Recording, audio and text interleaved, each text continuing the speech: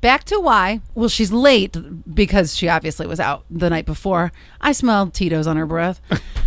Her hair's wet. Yeah. It's 8:20. Yeah. She was supposed to be here at 8 o'clock. We start at 8 o'clock. Yeah, that's what it is. And she's got a coffee in her hand. No phone call. No. Do you stop? If you're already late, do you stop for a coffee or... With the mindset. So essentially what you're saying is the mindset is, I'm already late. That's my mindset. Yeah.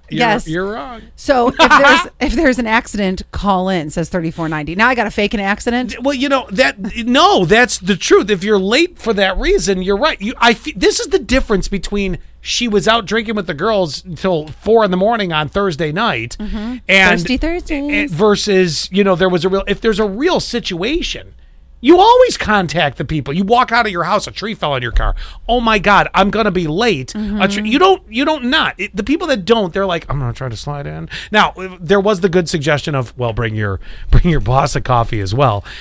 And then we come over to this. So then there's 9644. Not saying that she wasn't already late, but I've waited 25 minutes for a mobile order. Okay. I have a guy at my office who does it daily, says 3490. Not dressed professionally and takes extra long breaks. All right, now you're just venting. I do have. Didn't it feel good though? Yeah, I do have for you a prime example of this in a minute. We do daily. And I do love also how the world's most dangerous audience, it takes the topic and goes their own direction with it. No longer are we talking, is it right or wrong? No, we're coming up with theories on why she was late. Like from 6932, maybe her man asked for a quickie. Gee, So thanks for throwing that in. You can't say, well, I'm late because he, this morning. Right, you can't say that. Maybe you should have said that to him. I got to go to work. Oh, you that's come up with that's every other hard. excuse to not give it up. That's how. Not when you're 21. Oh, that's true too. Yeah, you're and right. your Tito's hungover. Yeah, you're right. So anyway, I have to give you the example of why I was going to tell you how prime example. And you and I worked with someone that did this, and they got fired that day. Is it? I wonder if it's who I'm thinking of. Eric with the Subway sandwich. Yes.